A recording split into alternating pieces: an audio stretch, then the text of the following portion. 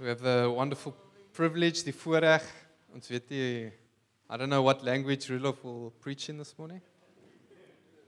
It's one of two. 3. What else is in the mix? German.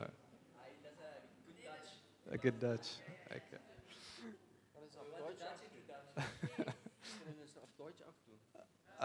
There's some German coming through there for Cassie.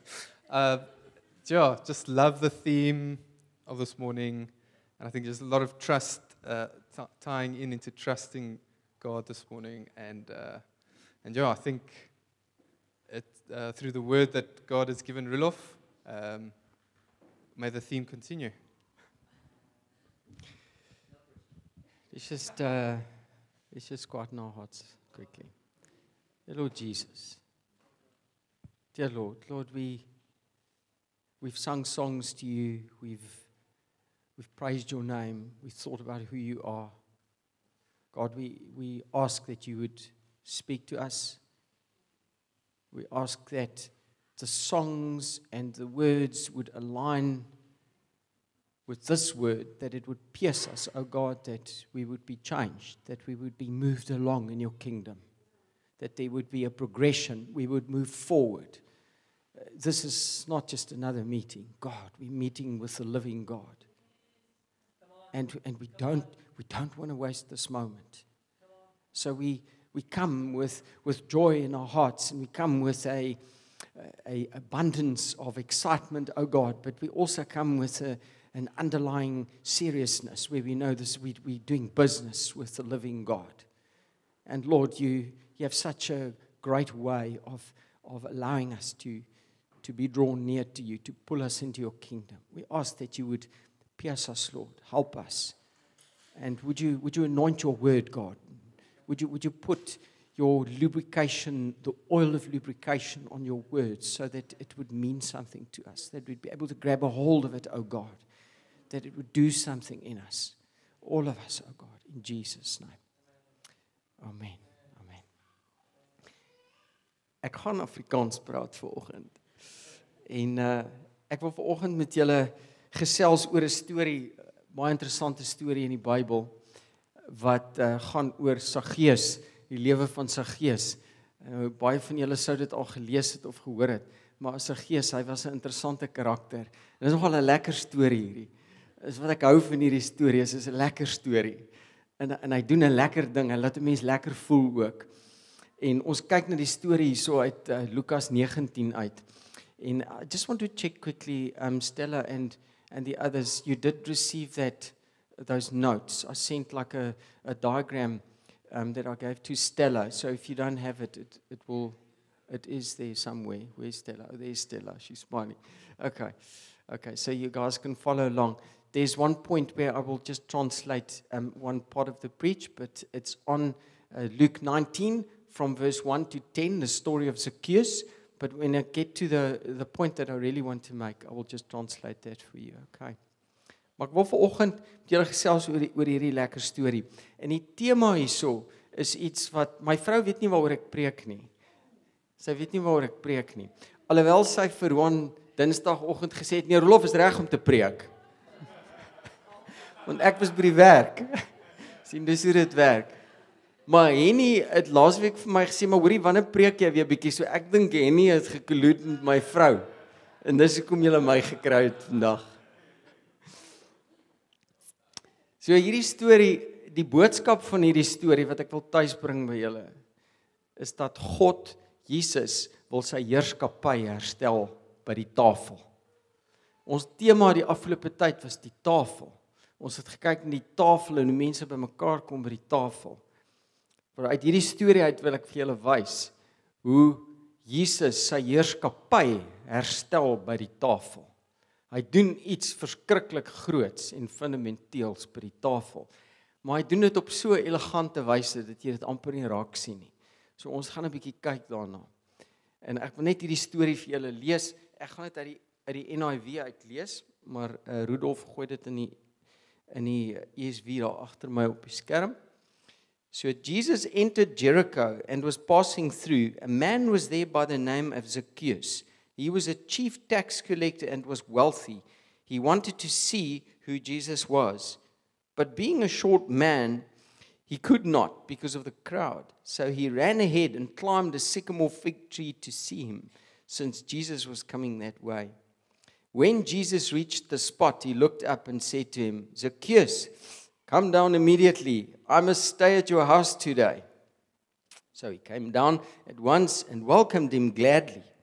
All the people saw this and began to mutter, he has gone to be the guest of a sinner.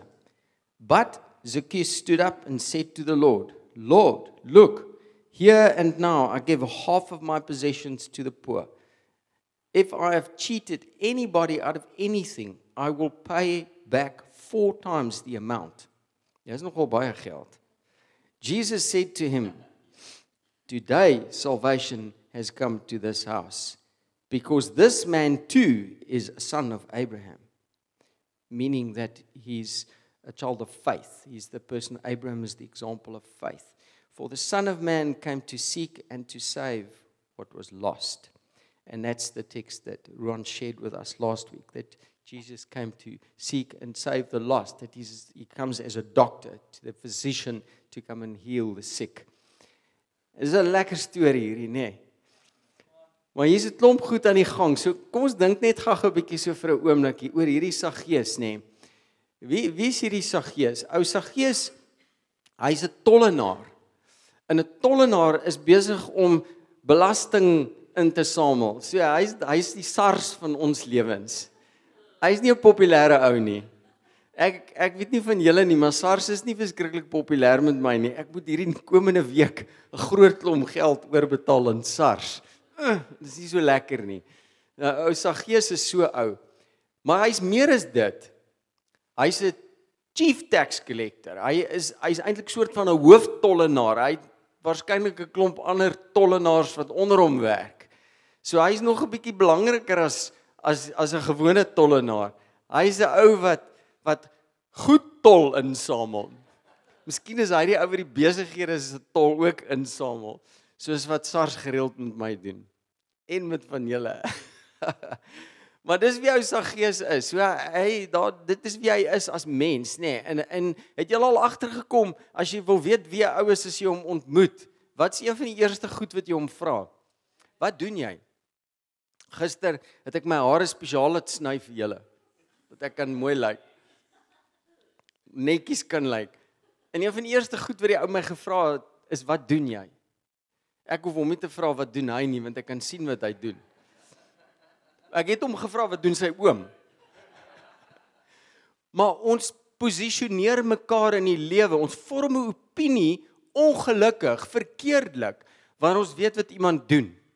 Ons almal doen dit. As 'n ou vir jou sê hy's 'n dokter soos Cassie, dan sit jy hom daar. As 'n ou vir jou sê hy gooi asdromme uit, dan sit jy hom op 'n ander plek. En ons posisioneer ongelukkig mense as gevolg van wat hulle doen. Nou die Here se koninkryk werk glad nie so nie. En dit sien jy duidelik uit hierdie verhaal. Maar dis wie ou Zacchaeus is. Nou kan jy 'n bietjie dink by jouself, wat dink die mense van Zacchaeus? Kom ons dink 'n bietjie oor wat dink hulle van hom. In die antieke samelewing het hulle hulpbronne as 'n vaste hoeveelheid beskou. So as ons praat van fondse of hulpbronne, dan beskou hulle dit soos 'n pizza. Daar's net een pizza en daar's net een grootte pizza en dis die large pizza.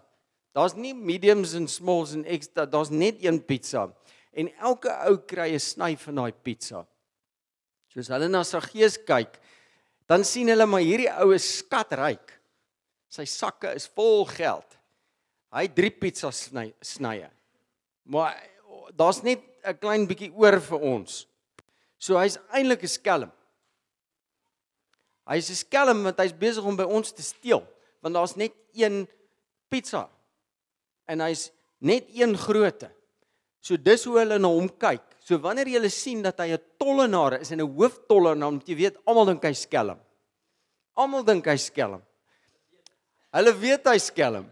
Hy's 'n dief. Dis nie waar 'n besigheid kan geld maak en 'n ou kan uit 'n besigheid, soos in ons moderne samelewing, kan jy geld maak uit jou besigheid en jy kan ryk word sonder dat jy ander mense benadeel.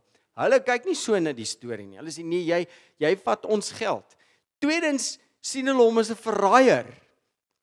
Hy's 'n verraaier want hy werk vir die Romeine.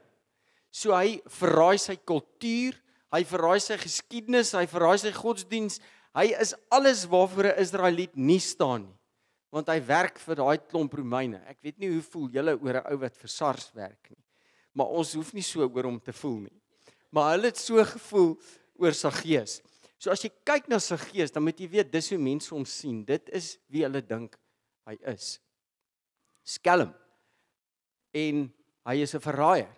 Hulle sien hom ook as hebsugtig. Hy wil meer en meer en meer hê. Dis nooit genoeg nie. Dis dit Rockefeller wat gesê het toe hulle hom vra, how much is enough? Want hy's 'n biljoenêr. Toe sê hy, just a little bit more. Dis hoe hulle kyk na Zacchaeus, just a little bit more. Hy met daai lang vingers van hom. Het julle gekyk na hierdie Chosen? Jy sien dit ook jy kan dit ook sien net daar, nou Matteus, Matthew was ook mos 'n tollenaar geweest. Jy sien hy's altyd besig met sy boekie om goeders uit te werk. Net just a little bit more. Dis hoe hulle vir Zacchaeus sien. So dis die beeld wat ons het van Zacchaeus. Nou daar's 'n rede hoekom ek julle hierdie vraag vra. Want hoe kyk die mense na jou? Hoe kyk jou familie na jou? Wie is jy in die oë van ander? En ons gaan terugkom na dit toe. Want dan wil ek 'n bietjie met julle gesels eintlik fundamenteel oor wat is agter die skerms aan die gang. Wat is agter die skerms aan die gang met hierdie verhaal? Ek wil my eerste vraag vra is, hoe sien Jesus vir Zacchaeus?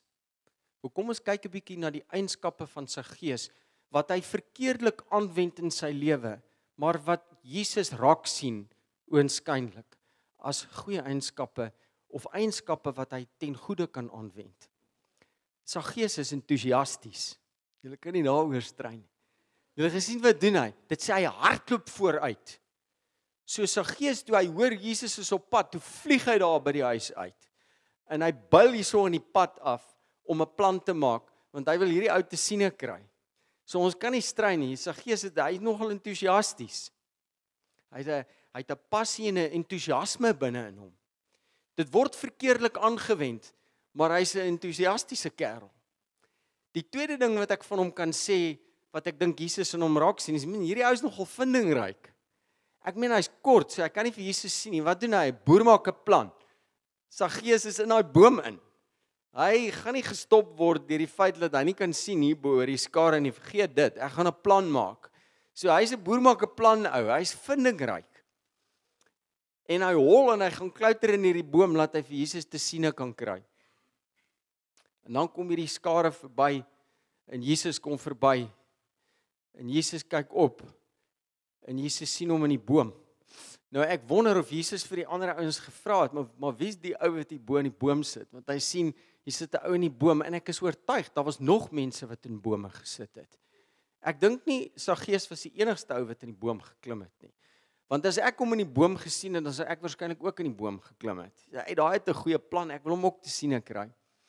En dan sien ons ou Zacchaeus is nuuskierig. Het julle al agtergekom as 'n ou op 'n snelweg ry, of jy ry verby 'n ongeluk elders, hoe rubbernek die ouens. Almal wil sien wat aangaan. Jy wil sien waar lê die ou wat omgery is. Is dit nie so nie?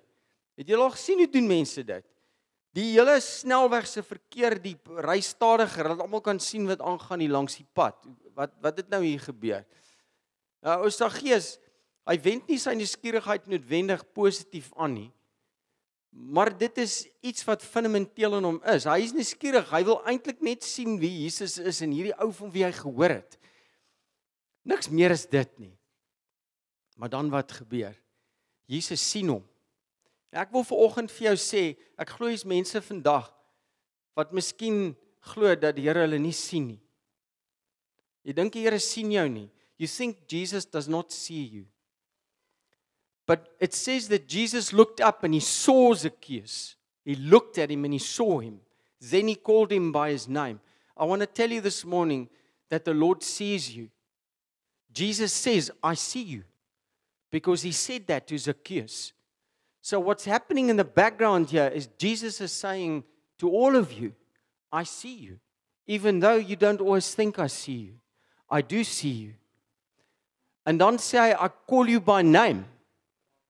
I have called you by name, and I call you by name. And he calls him by name. Hy sê, Zacchaeus, kom dadelik uit die boom uit. And the language is interesting, because it says Zacchaeus flew into the tree. So he went up there like a bat out of hell. Is that a good phrase to use? Hy het opgevlieg daar in die boom. It's not a good, sounds like a song, hey? Show my age. Hy het opgevlieg teen daai boom, soos 'n waffer se luiperd. Beter. Maar dit sê ook, Jesus het vir hom gesê, jy moet vinnig maak.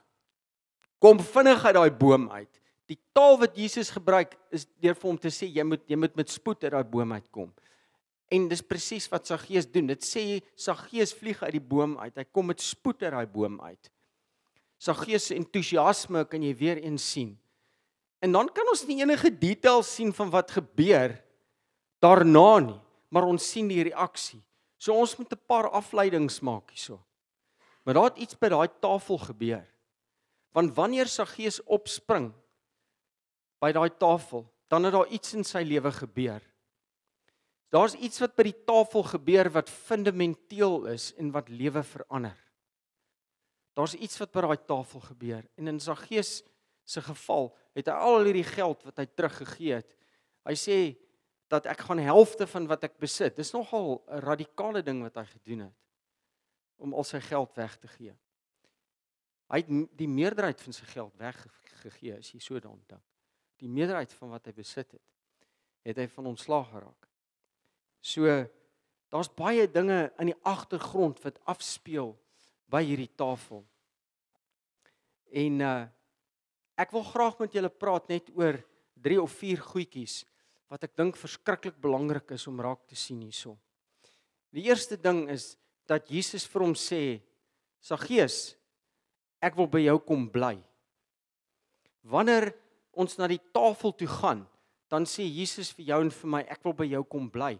Hy sê nie net vir hom, ek gaan net vinnig by jou kom eet en dan is ek weer by die deur uit nie. Ek weet nie hoe lank hy by hom gebly het nie, maar dis dieselfde woord wat gebruik word van Martha wanneer sy na Elisabeth toe gaan en sy gaan bly by haar vir 3 maande. Dis daai selfde woord. Dis dieselfde woord, dieselfde taal wat gebruik word wanneer Jesus sê ek wil by jou kom woon. Dis dieselfde woord, ek wil by jou kom woon. So wanneer Jesus met Zacchaeus praat en wanneer hy met jou en my praat, dan sê hy nie net ek wil gou-gou invlout en weer uitvlout nie. Ek wil kom woon by jou. Ek wil daar kom bly. Ek wil daar kom wees. Ek wil daar kom lewe. Dis 'n ander vertaling daarvoor. Ek wil by jou kom lewe. So dis fundamenteel dat hy vir Zacchaeus sê, ek wil nie net by jou kom in en uitvlout nie. Ek wil kom lewe maak daar waar jy is. En dit gaan begin by die tafel. En dan is daar 'n permanensie, daar's 'n iets wat ewigdurend is wat daaruit voortvloei. Daar is iets wat so fundamenteel is dat dit 'n permanente verandering veroorsaak. Nou, ek wil vir jou vanoggend kom sê, dis nog 'n ding wat by die tafel gebeur. Daar gebeur goedjies by die tafel. Selfs wanneer ons onder mekaar saam gesels by 'n tafel. Eerstens, wanneer jy met Jesus by die tafel by mekaar kom vir die eerste keer, wanneer jy hom in jou lewe innooi. En tweedens, wanneer jy met ander mense by mekaar kom, wat permanent is. Dit veroorsaak permanente verandering. As Jesus sê, ek kom lewe by jou, dan beteken dit, daar's 'n permanensie, daar's iets wat permanent plaasvind. Dit gaan vir altyd daar wees. So wanneer ons by die tafel by mekaar kom, dan kyk ons nie ligtelik daarna nie. Ons kyk daarna met die wete dat God wil iets doen wat permanent gaan wees. Dat gaan vir altyd 'n verandering teweegbring. Wat jy duidelik sien uit Zacchaeus uit. Nou gaan jy vir my vra, maar hoe weet ek dis wat als by die tafel gebeur het? Wel, ek sien dit want dit sê Zacchaeus het opgestaan. En in die antieke lewe het hulle die tafel so in 'n U-vorm gehad en die mense het gelê langs die tafel. Maar daar was 'n punt gedurende daai aand of gedurende daai gesprek toe Zacchaeus opgestaan het, toe hy nie meer gelê het nie. Toe hy opgestaan het en hy hierdie verklaring gemaak het dat hy gaan helfte van sy goed weggee. En hy gaan regmaak met almal wat hy verkeerd aangedoen het of wat hy ongedoen het. So jy sien, by die tafel is daar iets wat plaasvind, wat iets permanents in jou en my lewe veroorsaak of bewerkstellig. Dis die eerste ding.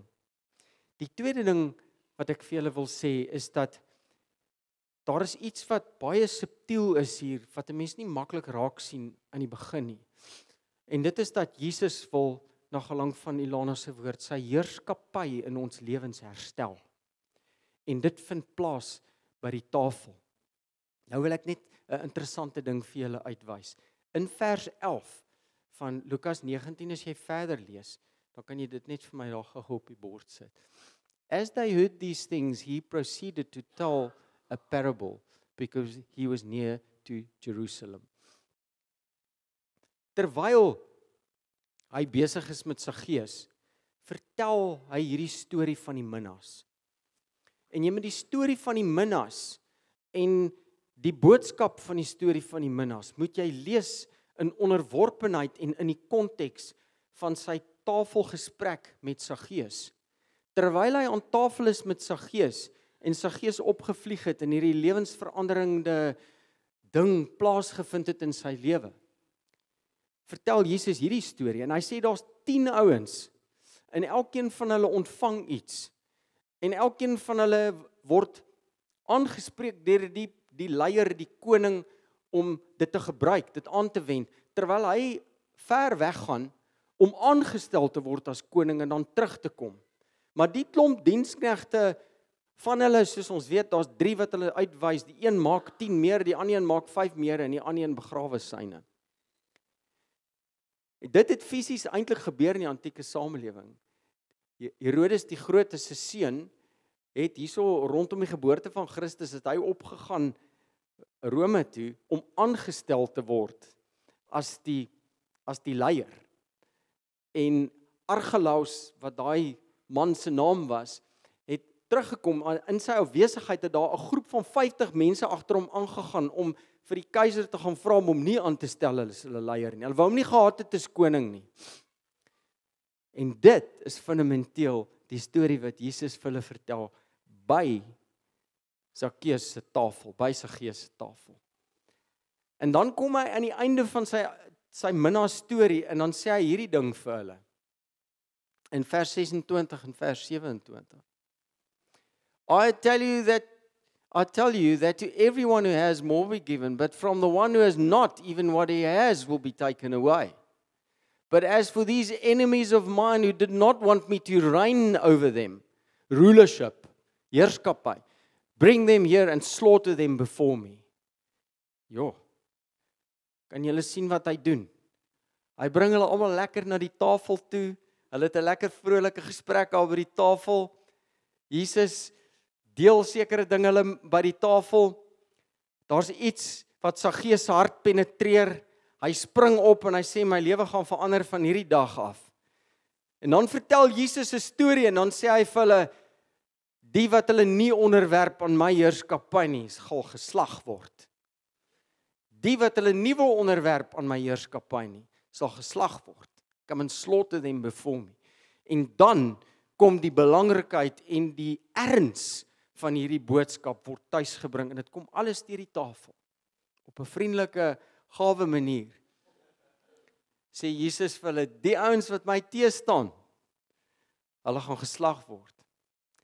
Maar die wat hulle wel onderwerp aan my, soos wat Zacchaeus sopas gedoen het, ek sal dit vat wat ek vir hulle gegee het en ek sal dit vermenigvuldig en vermenigvuldig en vermenigvuldig. So my vraag aan ons vanoggend hierso, as ons dit raak sien, wie die Here jou gemaak om te wees? Wie die Here jou gemaak om te wees? Hoe het hy jou aan mekaar gesit? Weet ou JJ, ek kyk na hom, ek sien hy is hierdie entoesiastiese ou.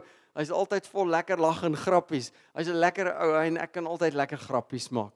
Die Here vat daai ding en hy pas dit toe in sy koninkryk. Hy gebruik dit in sy koninkryk. Hy's 'n man wat dit gebruik in die koninkryk. Hy weet dit miskien nie eers noodwendig nie. Hy het my baie gebless al met die manier waarop die Here sy persoonlikheid gebruik in die koninkryk. En die Here sê, weet jy wat, omdat jy dit doen, gaan ek vir jou nog gee. Dit wat jy gebruik in my koninkryk, gaan ek vermeerder en vermeerder en vermeerder. Dit sal oorloop, sê hy. So wie die Here jou gemaak om te wees in sy koninkryk. Want daar by die tafel gaan die Here dit vat wat hy in jou gesit het en in my gesit het en hy gaan dit vermenigvuldig en vermenigvuldig en vermenigvuldig en dit gaan 'n seën wees vir ander en die koninkryk gaan uitgebou word. Maar terselfdertyd is daar 'n waarskuwing. Daar's ouens wat hulle self nie wil onderwerp. En ek dink aan die Skotse revival, daar's 'n storie lank gelede van die ouens wat so om die tafel gesit het en een van die profetiese ouens van daai tyd het met hulle gesit en gesels en daar was 'n jong man wat vol arrogansie daar om die tafel gesit het en besig was om te lag en grappies te maak en niks ernstigs opgeneem het nie.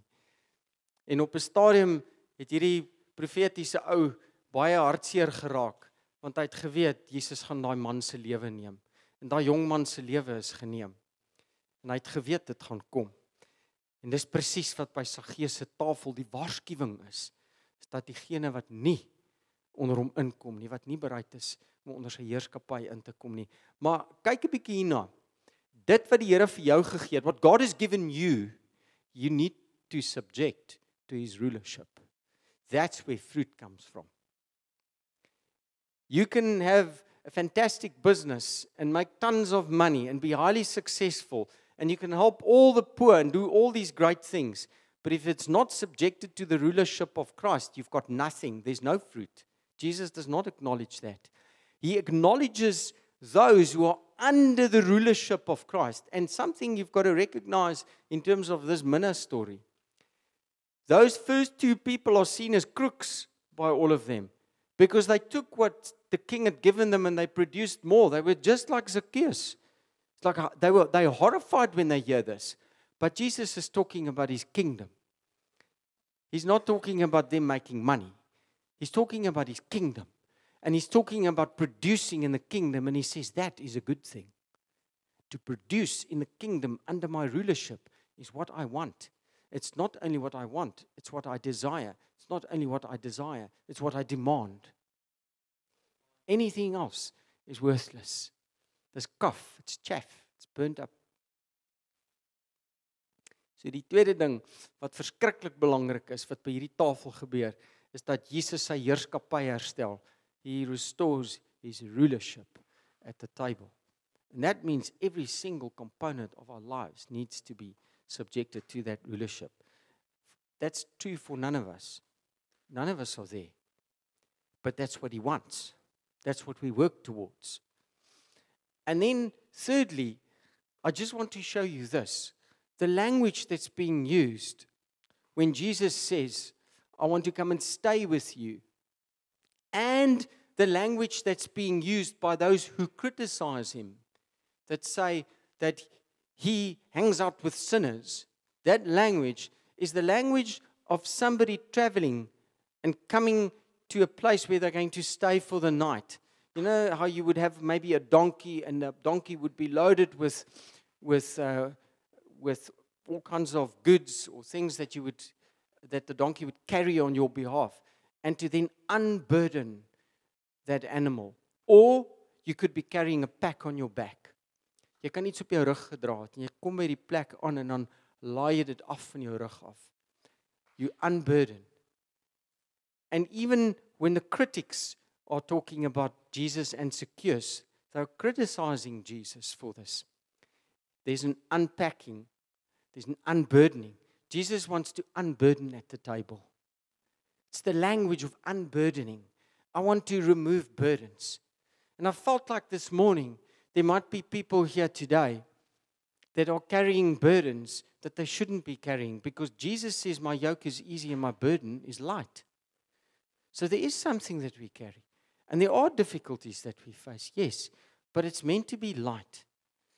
Paul can say these light and momentary troubles, they're achieving for us an eternal glory that far outweighs them all. It's because in the context of the big picture of the kingdom, of what it's accomplishing, the burdens are light. It's not because we experience them as easy. When death comes into a family, that's not easy. How can we say that's a light burden? No, but in the context of the big scheme of things, It is light. And at the table, Jesus wants to unburden. He wants to remove what we are carrying that would not necessarily be necessary to carry. The yoke, julle weet seker dit, maar die juk wat hulle gedra het hulle gesny vir 'n spesifieke dier. So hy pas op jou. Jou juk pas jou. Hy word spesifiek op jou geplaas om by jou te pas. Jou juk pas nie die ou langs jou nie. Hy is anders gebou as jy. Hy het breë skouers en groot spiere soos JJ. 'n ander ou se juk gaan nie pas op hom nie. Hy dra 'n ander juk as ek. Gisteraand was ons daarso by Melanie sy 50ste verjaardag en toe sien ek vir M staan. Toe sê ek vir Ilana toe ons op pad was soontoe dit. Yes, ek sê hierdie vrou is dan maar deur verskriklik baie in haar lewe. Sy het hom maar regtig waar ongelooflik swaar gekry, fisies swaar gekry. Geweldige dinge wat sy in die oë moes staar. En nou oor 'n maand gaan M se nieroorplanting kry. So dit is 'n verskriklike fisiese ding wat sy al van geboorte af in die oë staar. Baie is siek of vir baie lank. Maar jy sal dit nooit sê as jy met haar praat nie. Genigtig, sy vra altyd vir my, hoe gaan dit met my? En jy weet, jy kry nie 'n kans amper om vir haar te vra hoe dit gaan nie, want sy is so besig om jou uit te vra oor jou. Dink jy die vrou se oë is so van haarself afgehaal. Sy is 'n ongelooflike voorbeeld vir my van geloof. 'n Ongelooflike voorbeeld van iemand wat lewe in onderworpenheid aan Jesus. Deur al die swaar kry heen het sy nooit haar vreugde verloor nie. En ek is seker daar's privaat oomblikke, maar liewe genigtig. Wie sou dit nie gehad het nie? Maar wat jy met haar teekom as jy met haar gesels, is iemand wat lewe met vreugde. Nou ou Zacchaeus, toe Jesus in sy huis wou inkom, sê dat hy die Here ontvang met blydskap. Daar was vreugde in hom. Hy het gebons van opgewondenheid om hierdie persoon in sy huis te kan hê, om hom te kan huisves. En hy wil dieselfde vir jou en vir my doen. So vanoggend is my vraag aan ons. Wie die Here jou gemaak om te wees? Hoe het hy jou persoonlikheid in mekaar gesit?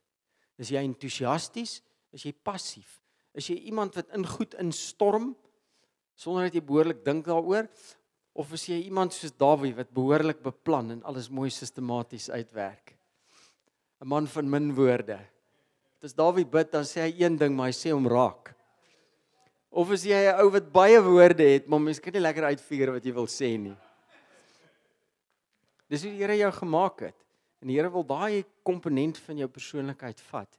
En hy pas dit toe binne in sy koninkryk, want hy het jou so gemaak. Ons is almal anders aan mekaar gesit. Ek lag altyd as ek op Petrus se stories lees, want as ek na hom kyk, dan dink ek, yes man, dalk is daar hoop vir my ook.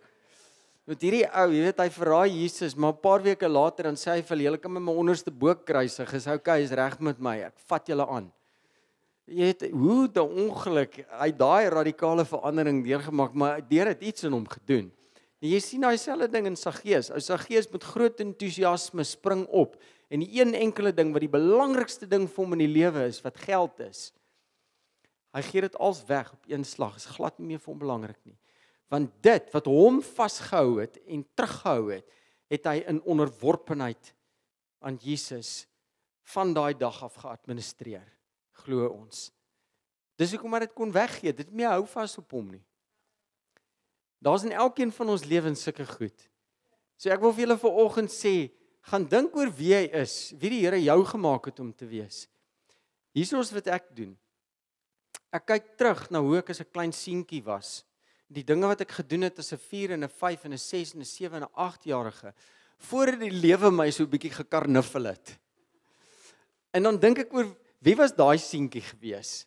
Want dis hoe Jesus ons gemaak het om te wees. Nou, Henny wil altyd hê ek moet 'n paar stories vertel, so ek gaan vir julle hierdie een storie vertel.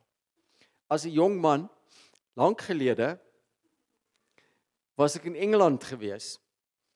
En ons het uitgegaan die aand en ons het lekker gaan kuier.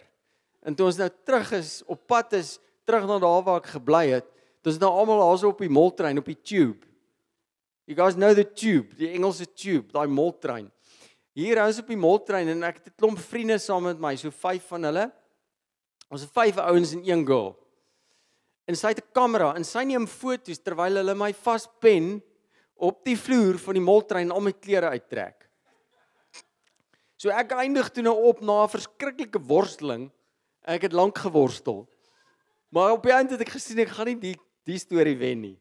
As ek moet net my onderbroek gelaat in die moltrein. So ek het dan nog 'n onderbroek aan. En so reis ek deur die middestad van Londen, spitstyd op 'n Saterdag aand. En ons stop by Earls Court stasie, wat die hoofstasie is waar al die trein, jy klim oor daar op Earls Court, né? Nee? Ons stop op Earls Court en ek stap bo Earls Court in my onderbroek. Met my lang hare, my hare die gang. My sandale, bruin gebrand, want ek kom uit Griekeland uit. Stap ek met my onderbroekie. Ek het nogal soos 'n aap gevoel, moet vir julle sê. Maar julle sien, my lewenstyl was een van avontuurlus, was een van om dinge te wil doen. En daai was een van my embarrassing moments gewees. En op die ount het hulle my in die tube laat swaai soos Tarzan. Ek moes swaai soos Tarzan, moes ek hang aan, jy weet hierdie loops waarin jy vashou. En ek moes bollemakkies slaan en allerlei goed doen en skree soos Tarzan en toe gee hulle my klere vir my terug. Jo. Nou vra ek jou, hoe's daai storie vir jou, Henny? Nou vra ek jou, wat het enigiets te doen? Wel, ek weet nie eintlik nie, maar die persoon wat ek daar was en die dinge wat ek gedoen het, al die onnosel goed wat ek aangevang het, die Here het dit gebruik in die koninkryk. So onlangs moes ek 'n preek doen en nou ja, ek besluit toe ek gaan 'n eksperiment doen. Ek hou van eksperimenteer. En ek het 'n eksperiment gedoen wat nie so lekker gewerk het nie. So elke keer as ek nou moet preek, dan sê Roelof, gaan jy uit Openbaring uitpreek? Ek hou daarvan om uit Openbaring te preek. Dan kyk net wat sê die mense daarvan, want as jy uitpreek uit Openbaring, kom almal kerk toe. Het jy al agtergekom? Almal wil weet wat gaan môre gebeur. Wat gaan môre gebeur? So die Here gebruik dit wat hy in ons gesit het, in ons persoonlikhede, hoe hy ons gemaak het in sy koninkryk. Maar hy wil hê ons moet dit in onderworpenheid aan ons doen, aan hom doen. Alles moet in onderworpenheid aan hom wees. En ons is almal op 'n ander plek in ons lewens en vir almal van ons is daai reis lyk anders. Maar ek wil tog vir oggend 'n beroep op julle doen om net vir 'n oomblik te reflekteer. As ons oë net kan toemaak, net vir 'n oomblik te reflekteer op wie die Here jou gemaak het om te wees. Miskien is jy baie sistematiese ou, miskien is jy 'n ou wat baie ondersoek instel, miskien is jy verskriklik happy-go-lucky. Jy gee nie eintlik om nie. Miskien is jy 'n ou wat nie eintlik omgee en nie belangstel om te dink nie, of jy dink so baie dat jy jouself de mekaar dink. Dit maak nie saak nie. Die Here het jou gemaak op 'n spesifieke manier. En die Here wil dit aanwend en toepas in sy koninkryk. En ek wil hê jy moet net vir 'n oomblik reflekteer op wie die Here jou gemaak het om te wees. Wie's jy? Want hy sê vir Zacchaeus, ek roep jou by jou naam en ek sien jou. En ek wil hê vir oggend moet jy weer die Here sien jou. Hy sien jou en hy ken jou naam. Elkeen van julle, elkeen van ons.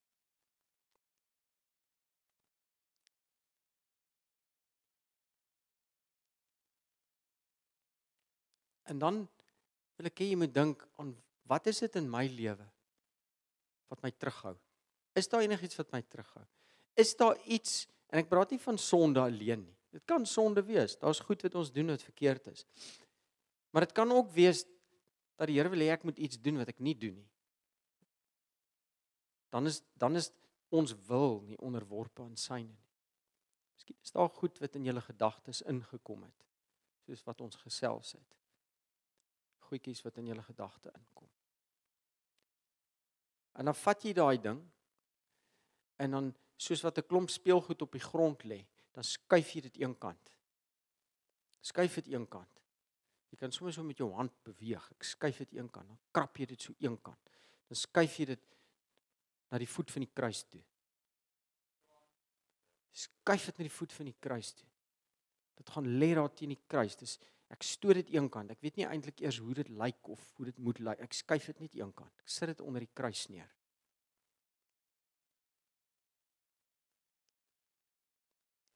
En dan daar by die voet van die kruis, met al ons oë toe, sien ons 'n lekker groot tafel.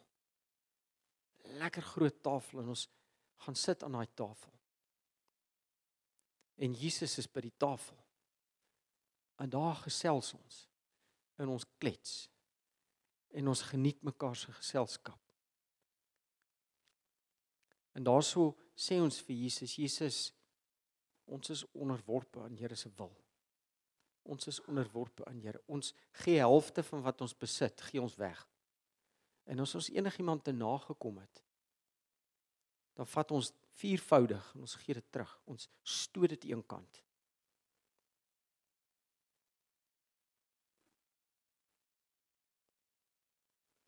Dan wil ek hê jy moet draai na die ou langs jou toe, of die vrou langs jou.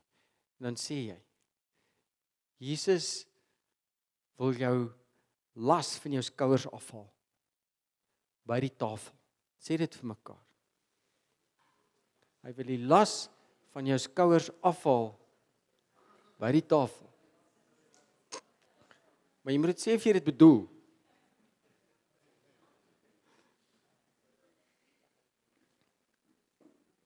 Dis die waarheid. Die Here wil die laste van ons skouers afhaal. Ons het 'n uitdaging met 'n stuk grond op die oomblik. En ons het 'n klomp challenges. Maar die Here het vir my 'n spesifieke teks gegee en ek staan op daai teks. En toe ek besig is om voor te berei vir hierdie, ek het gevoel die Here sê vir my dat ons moet soos Caleb die gebergte gevat het. Jy weet, Caleb het daai gebergte gevat. Ons grond sit so teen die berg. Ek gevoel die Here sê ons moet daai grond vat soos Caleb. Nou, dit beteken oorlog. So ek het baie van daai boodskap gehou nie. Want ons weg is uit Edgemead uit, toe die Lana en ek 'n preek saam gedoen en ons preek het gegaan oor ons journey. Dit wat ons meegemaak het en wat dis ons storie. En ons het uit 'n spesifieke teks hierso gedoen in die Ou Testament. En toe ek besig is hiermee die naweek, toe sien ek maar die volgende hoofstuk is die storie van Caleb. Toe dink ek, is dit nie amazing nie? Die preek wat ons gedoen het, net die volgende hoofstuk, is dit die storie van Caleb. Toe dink ek, wow Here, dit is amazing. Ek het dit nou eers raak gesien. Nooit voorheen raak gesien nie. Ons is almal op 'n journey. Maar ons moet dit doen in onderworpenheid aan die Here. En ons het hierdie challenges. En toe het ek vir die Here gesê, sonder dat ek geweet het daarvan, het ek gesê, ek gaan geen van Anak se afstammelinge duld op ons grond nie. Ons staan teen dit, ons gaan hulle slaughter in die naam van die Here. En ek gaan op my kruitjie slaan, en ek gaan op my ramshoringkie blaas, want dis al wat ek kan doen. Maar met my God loop ek 'n bendestorm, met God spring ek oor 'n muur, soos Cassie laas week gesê het. Nee. En hierdie week voer ek toevallig 'n gesprek met iemand, en een van daai probleme wat ons gehad het, dit net eenvoudig verdwyn. Deurdat hy die voorstel aan my gemaak het, oor hoe ons hierdie probleem moet oplos. Hy het dit gemaak. Die Here het die pad gelyk gemaak. Want geen van Anak se afstammelinge, en Anak was daai ouens, daai giants, in die afstammelinge van hulle was hierdie giants gewees, wat oënskynlik daarso in die beloofde land was. So as ons, dit wat ons wil doen, en dit wat ons doen, onderwerp aan Jesus se heerskappy, dan het ons actually nie 'n probleem nie. En as ons probleme het, dan is dit omdat die Here ons in daai probleem gesit het, omdat hy ons iets wil leer. So mag dit so met julle wees, en met ons wees. Seën vir julle. Amen.